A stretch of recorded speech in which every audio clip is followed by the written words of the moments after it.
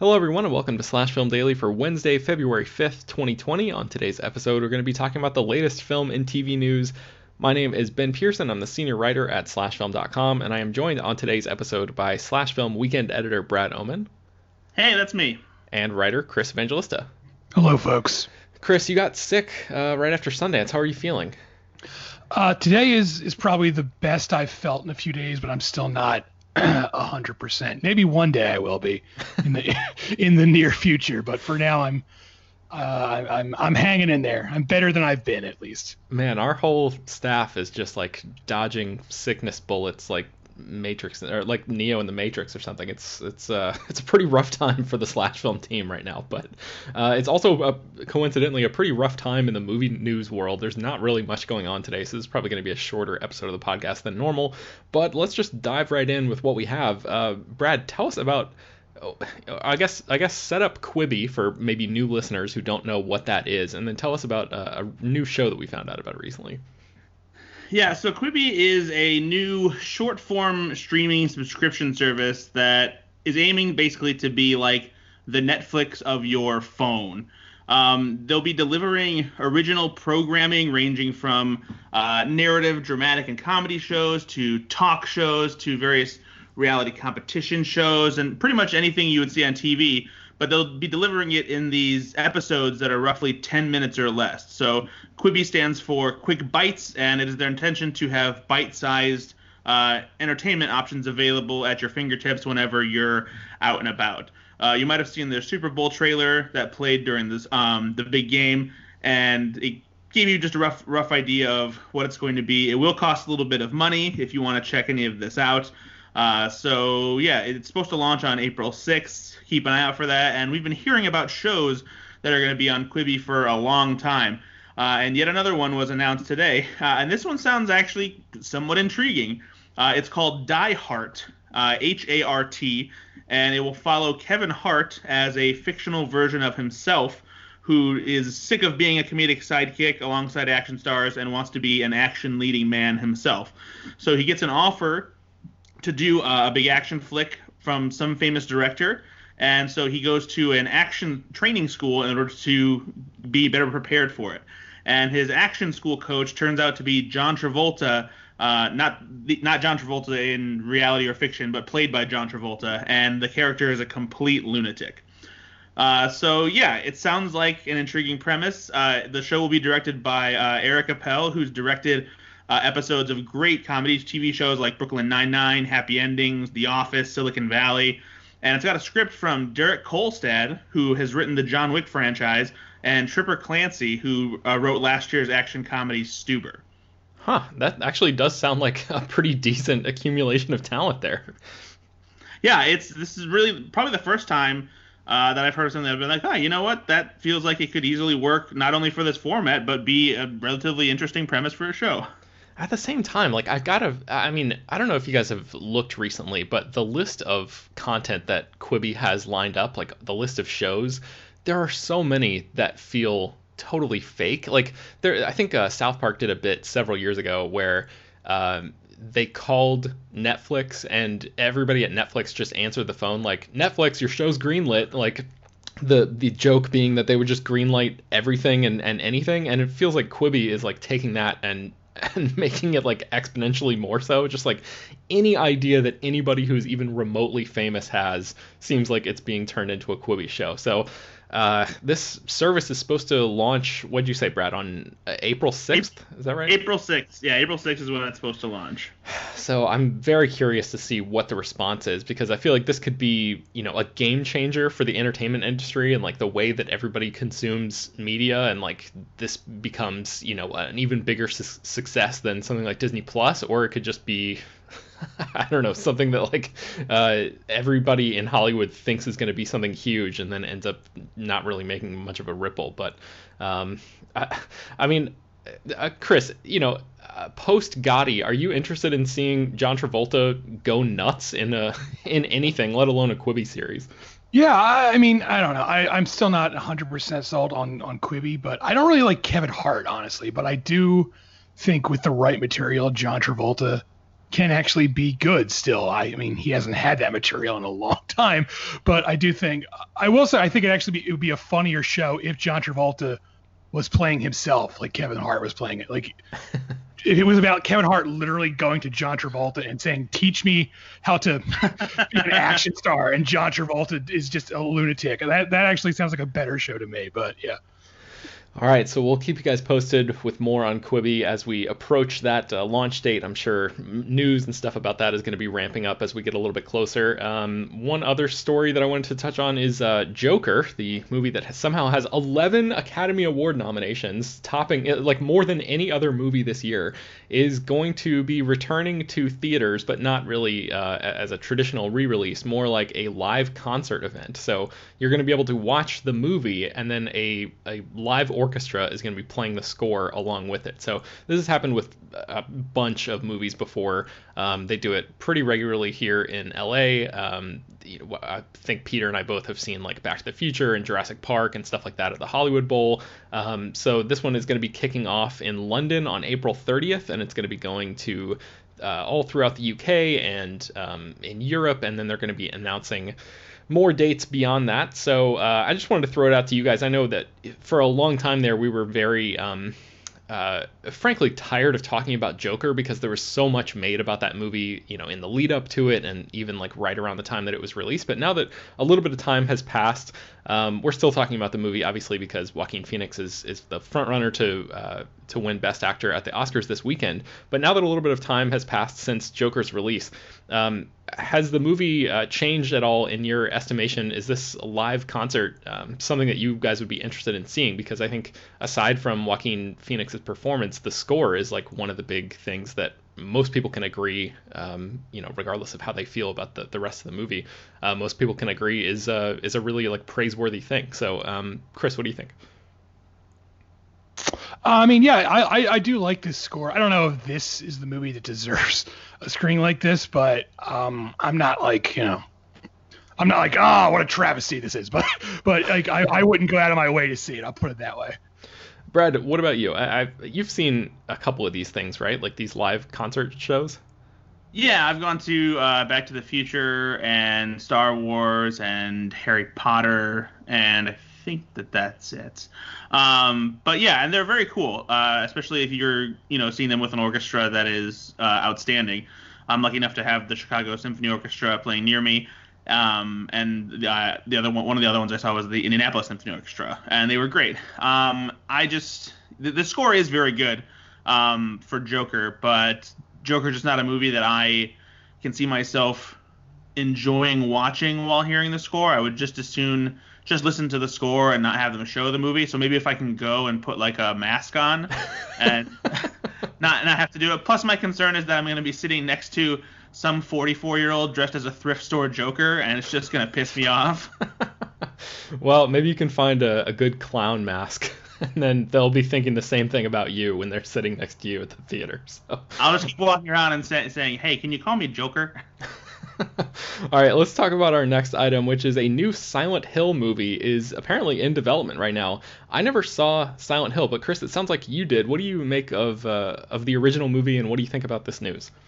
It's pretty good, and this new one is being developed by Christoph Gans, who directed the first Silent Hill. He did not direct its sequel, which is atrocious, so that's a good thing. He gave an interview where he said he's developing both a new Silent Hill movie and a film based on Fatal Frame, which is another video game series. So he's all in on bringing video games to life, and I think this could turn out well. I think the first Silent Hill is pretty good. It has some script problems, but it has really great production design, and it's pretty gory, and it's mostly well made. So I like the idea of him returning to this world and trying to do something new with it. But at the same time, it could always backfire, as most video game movies seem to do for some reason. Yeah. Brad, are you familiar at all with Silent Hill? Did you see that 2006 movie?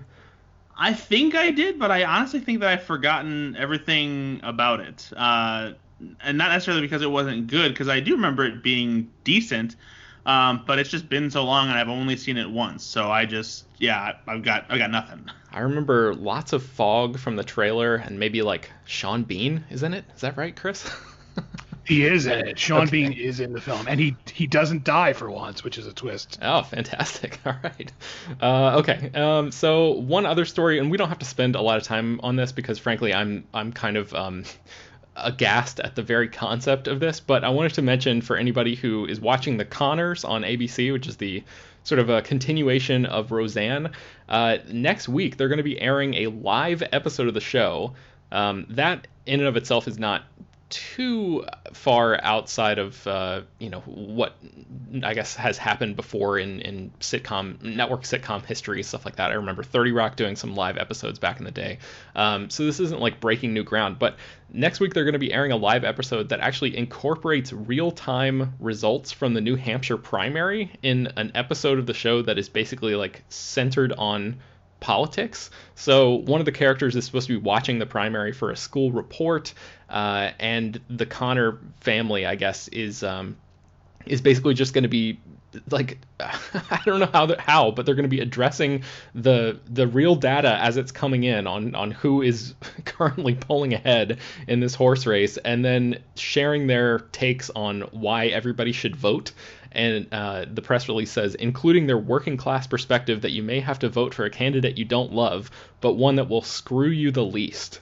So, I mean, like I said, we don't have to spend much time on this, but I just am kind of baffled that they would try to do this, especially with how poorly the Iowa caucus thing just went. Like, I think the full results of that have still not been officially tallied. So the fact that a major network would be like, all right, let's put our trust in the fact that these results are going to be coming in on time, and we're going to be able to incorporate them into a live broadcast, which is going to be performed twice, once for the East Coast and once for the West Coast.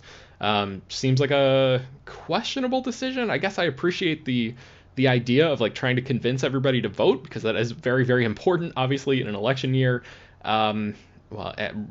Regardless, but especially in an election year. But guys, any thoughts on this? Am I the only one who thinks it's kind of an iffy idea, Brad? Oh no, it's a bad idea, especially coming from a show like The Conners, which I don't need to hear anything regarding politics about ever again. And yeah, it's just it's just a gimmick, you know. I can respect them maybe wanting to, like you said, you know, push the idea of how good it is to vote, you know, even if it comes with some salty, sarcastic comedy from the writer's room of The Conners. But, you know, just seems kind of pointless to me. I mean, like, the idea of class and the economy and stuff like that has obviously like been baked into that show's DNA from the start. But Chris, can you imagine people, you know, getting a lot out of this? Like, this seems like something that the exact opposite of what we consider the like middle America sitcom loving audience wants, right? Like that whole I guess the broad brush that we paint is that people at the end of the day just want to come home and watch something and turn off their brains and not really be engaged in that way. And this episode is going to be like essentially doing the opposite of that. What do you think about this? Yeah, I this is a bad idea. I mean, I always think trying to turn politics into entertainment in any form is just a bad idea, especially this election where I feel like everyone is on edge and there's so much riding on it. And I really don't need this election to be turned into like a goofy, fun sitcom thing. I just want it to be over, and I want the results to be better than they were in 2016. So I don't really want to watch the Conners sitting around cracking jokes about this. So, but yeah. You know. Yeah, I think that's a lot of I'm right there with you in terms of like, you know, like Bombshell and movies like that are sort of fictionalizing or retelling like very, very recent history, like that Roger Ailes show on Showtime, like all of that stuff. It just kind of like, it's way too soon. I'm not really interested in relitigating a lot of that stuff right now. I mean, maybe with a little bit more hindsight or something, I would be more open to it, but especially something, you know, as it's actually happening real time, like I guess it might be impressive if they're able to pull it off, but I don't know if the audience for that show is going to be psyched to spend whatever, an hour or half an hour, however long the show is, with those characters, just like trudging through the political landscape as it currently is. So anyway, let's move on to a brighter topic, and that is, of course, the Fast and Furious franchise. So Brad, what is Vin Diesel out there talking about these days? Well, apparently, he's hinting at the idea that they might turn Fast 10 into a 2-part finale, which means we would get 2 movies.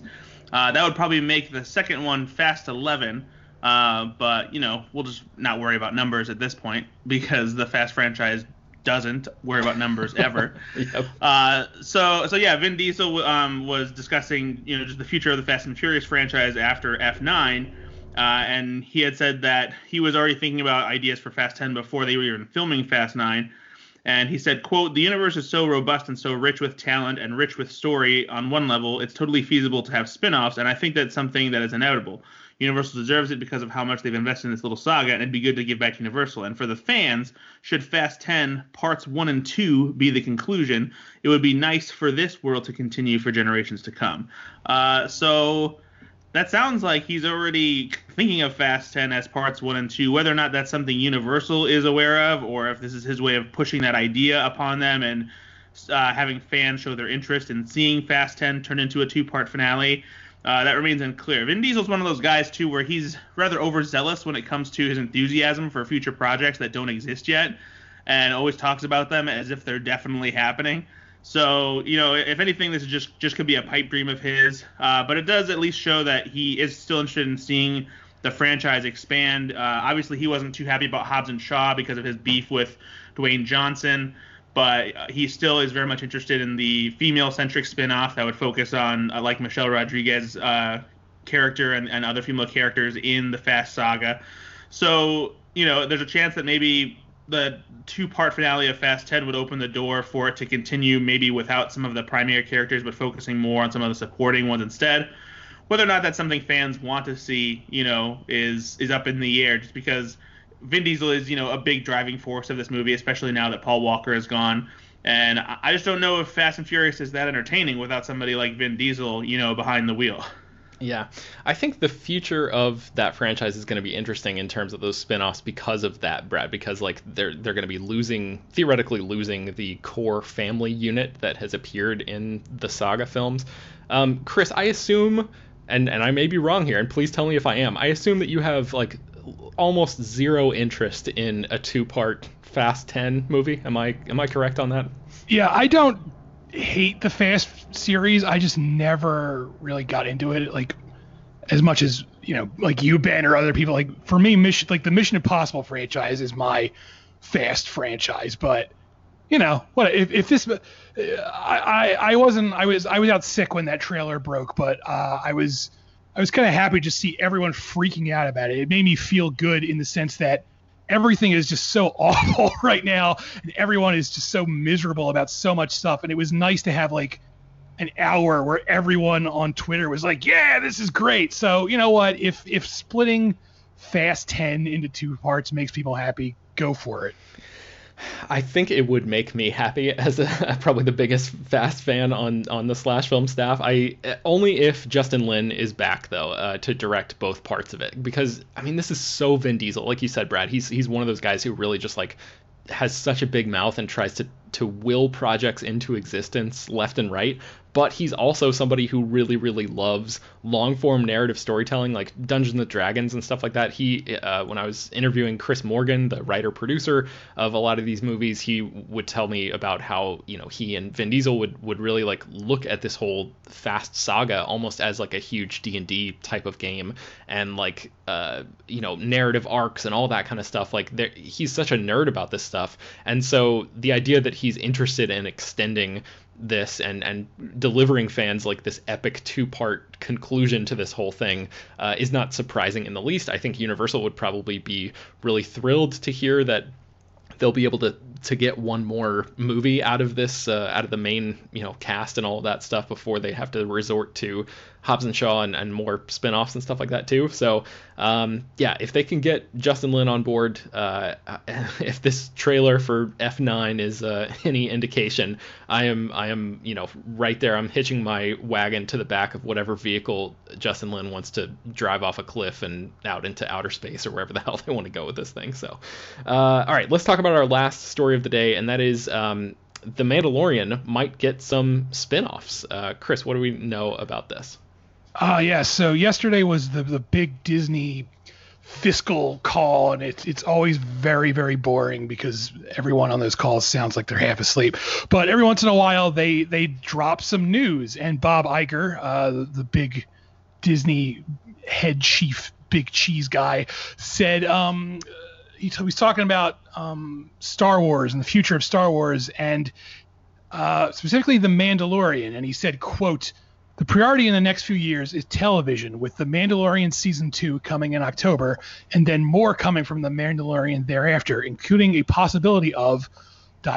infusing it with more characters and the possibility of taking those characters in their own directions in terms of series." So based on that, it kind of sounds like he's hinting at two different things. One is that more familiar Star Wars characters will be popping up in The Mandalorian, and two, those characters or possibly some other characters will be ending up spinning off from that show to their own shows. Did you ever catch up with The Mandalorian, Chris? I know you saw some of it. Did you finish the season? I did not. I think I watched like the first 3, and then I was like, I don't really have any interest in this, so okay. No. Brad, I saw some people on Twitter. I don't remember who it was. I'm sorry if it's you, if you happen to be listening to this. Somebody suggests like, I would love to see a spinoff about like Bill Burr and those guys, like that team that was part of the heist episode that came late in the season.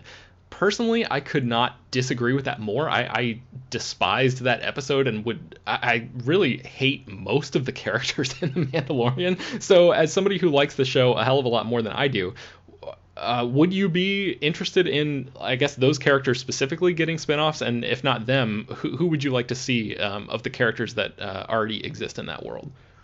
I'm not sure those characters really could sustain an entire series because they all are rather unlikable. I mean, most bounty hunters are rather unlikable because they're bounty hunters and they're, mostly assholes that are just out for themselves and to get that bounty. So, Mando is kind of an outlier in that instance that he seems to have a heart and cares for, this little baby Yoda guy and whatnot. If there's one character who I think I would like to see a spinoff for, it's Cara Dune, who is Gina Carano's character, because she is badass. She clearly has a history with the Rebel Alliance because she used to be a Rebel shock trooper. And so following her on adventures would, I think, be pretty cool, and it would give us another badass female character to follow who's just not a supporting character. So yeah, that's probably the one that I would be the most interested in seeing. IG-11 is a character who is fun, but I feel like would be difficult to sustain an entire series. It wouldn't be a bad idea to see new bounty hunters introduced in The Mandalorian that could get their own spin-offs, and then maybe, possibly get some kind of Defender style thing going where you have several different characters who are kind of like these lone gunman-esque people who eventually have to work together in some kind of crossover series. That could be something that would be fun to see on Disney Plus. What about Giancarlo Esposito's character? Because he sort of like rolled in at the end of the first season, and I suspect we're going to learn more about his character in season 2. So I guess it really depends on how deep into him they start. They want to explore in the second season. But do you think that there's because he has the dark saber at the end, and I know people were like freaking out about that, and there's maybe a whole thing you could do with like a prequel kind of thing about how he got that weapon and all that. What would you think about that? It kind of depends on what they do with him for the next season. Obviously, he's going to be an integral part of what happens there because he has that dark saber and because he's after the child. So I think it would depend on where that character ends up in future installments of The Mandalorian. But there's plenty of stories to be told about the Mandalorians in general, especially because we keep hearing about the Siege of Mandalore, and we haven't seen it play out yet. Of course, we might see some more details of that when the final season of Clone Wars comes later this month on Disney Plus. So that there's a chance that maybe something that happened in that series could give us some insight into things we might see unfold in The Mandalorian as well. Yeah, that's a good point. All right, I think that's going to bring us to the end of today's episode of Slash Film Daily. Guys, where can we find more of your work online? Brad, let's start with you. I'm writing on the Connors now. We're doing a really fun episode with the New Hampshire primary. You can find me on slashfilm.com, always writing there, and you can also find me on Twitter at Ethan_Anderton, and listen to my podcast, Go Flix Yourself, on iTunes and other places podcasts are available. Chris, how about you? Slashfilm.com, and I'm on Twitter at CEvangelista413. You can find me writing at slashfilm.com as well. You can find me on Twitter and Instagram at Ben Pears, and you can find more about all of the stories that we mentioned on today's show at slashfilm.com and linked inside the show notes of this episode. Slash Film Daily is published every weekday, bringing you the most exciting news from the world of movies and TV, as well as deeper dives into the great features you can find on the site. You can subscribe to the show on iTunes, Google Podcasts, Overcast, Spotify, all the popular podcast apps. And send your feedback, questions, comments, and concerns to us at peter@slashfilm.com. Make sure to leave your name and general geographic location in case we mention your email on the air. Don't forget to rate and review the podcast on iTunes. Tell your friends, spread the word. Thank you for listening, and we will talk to you tomorrow.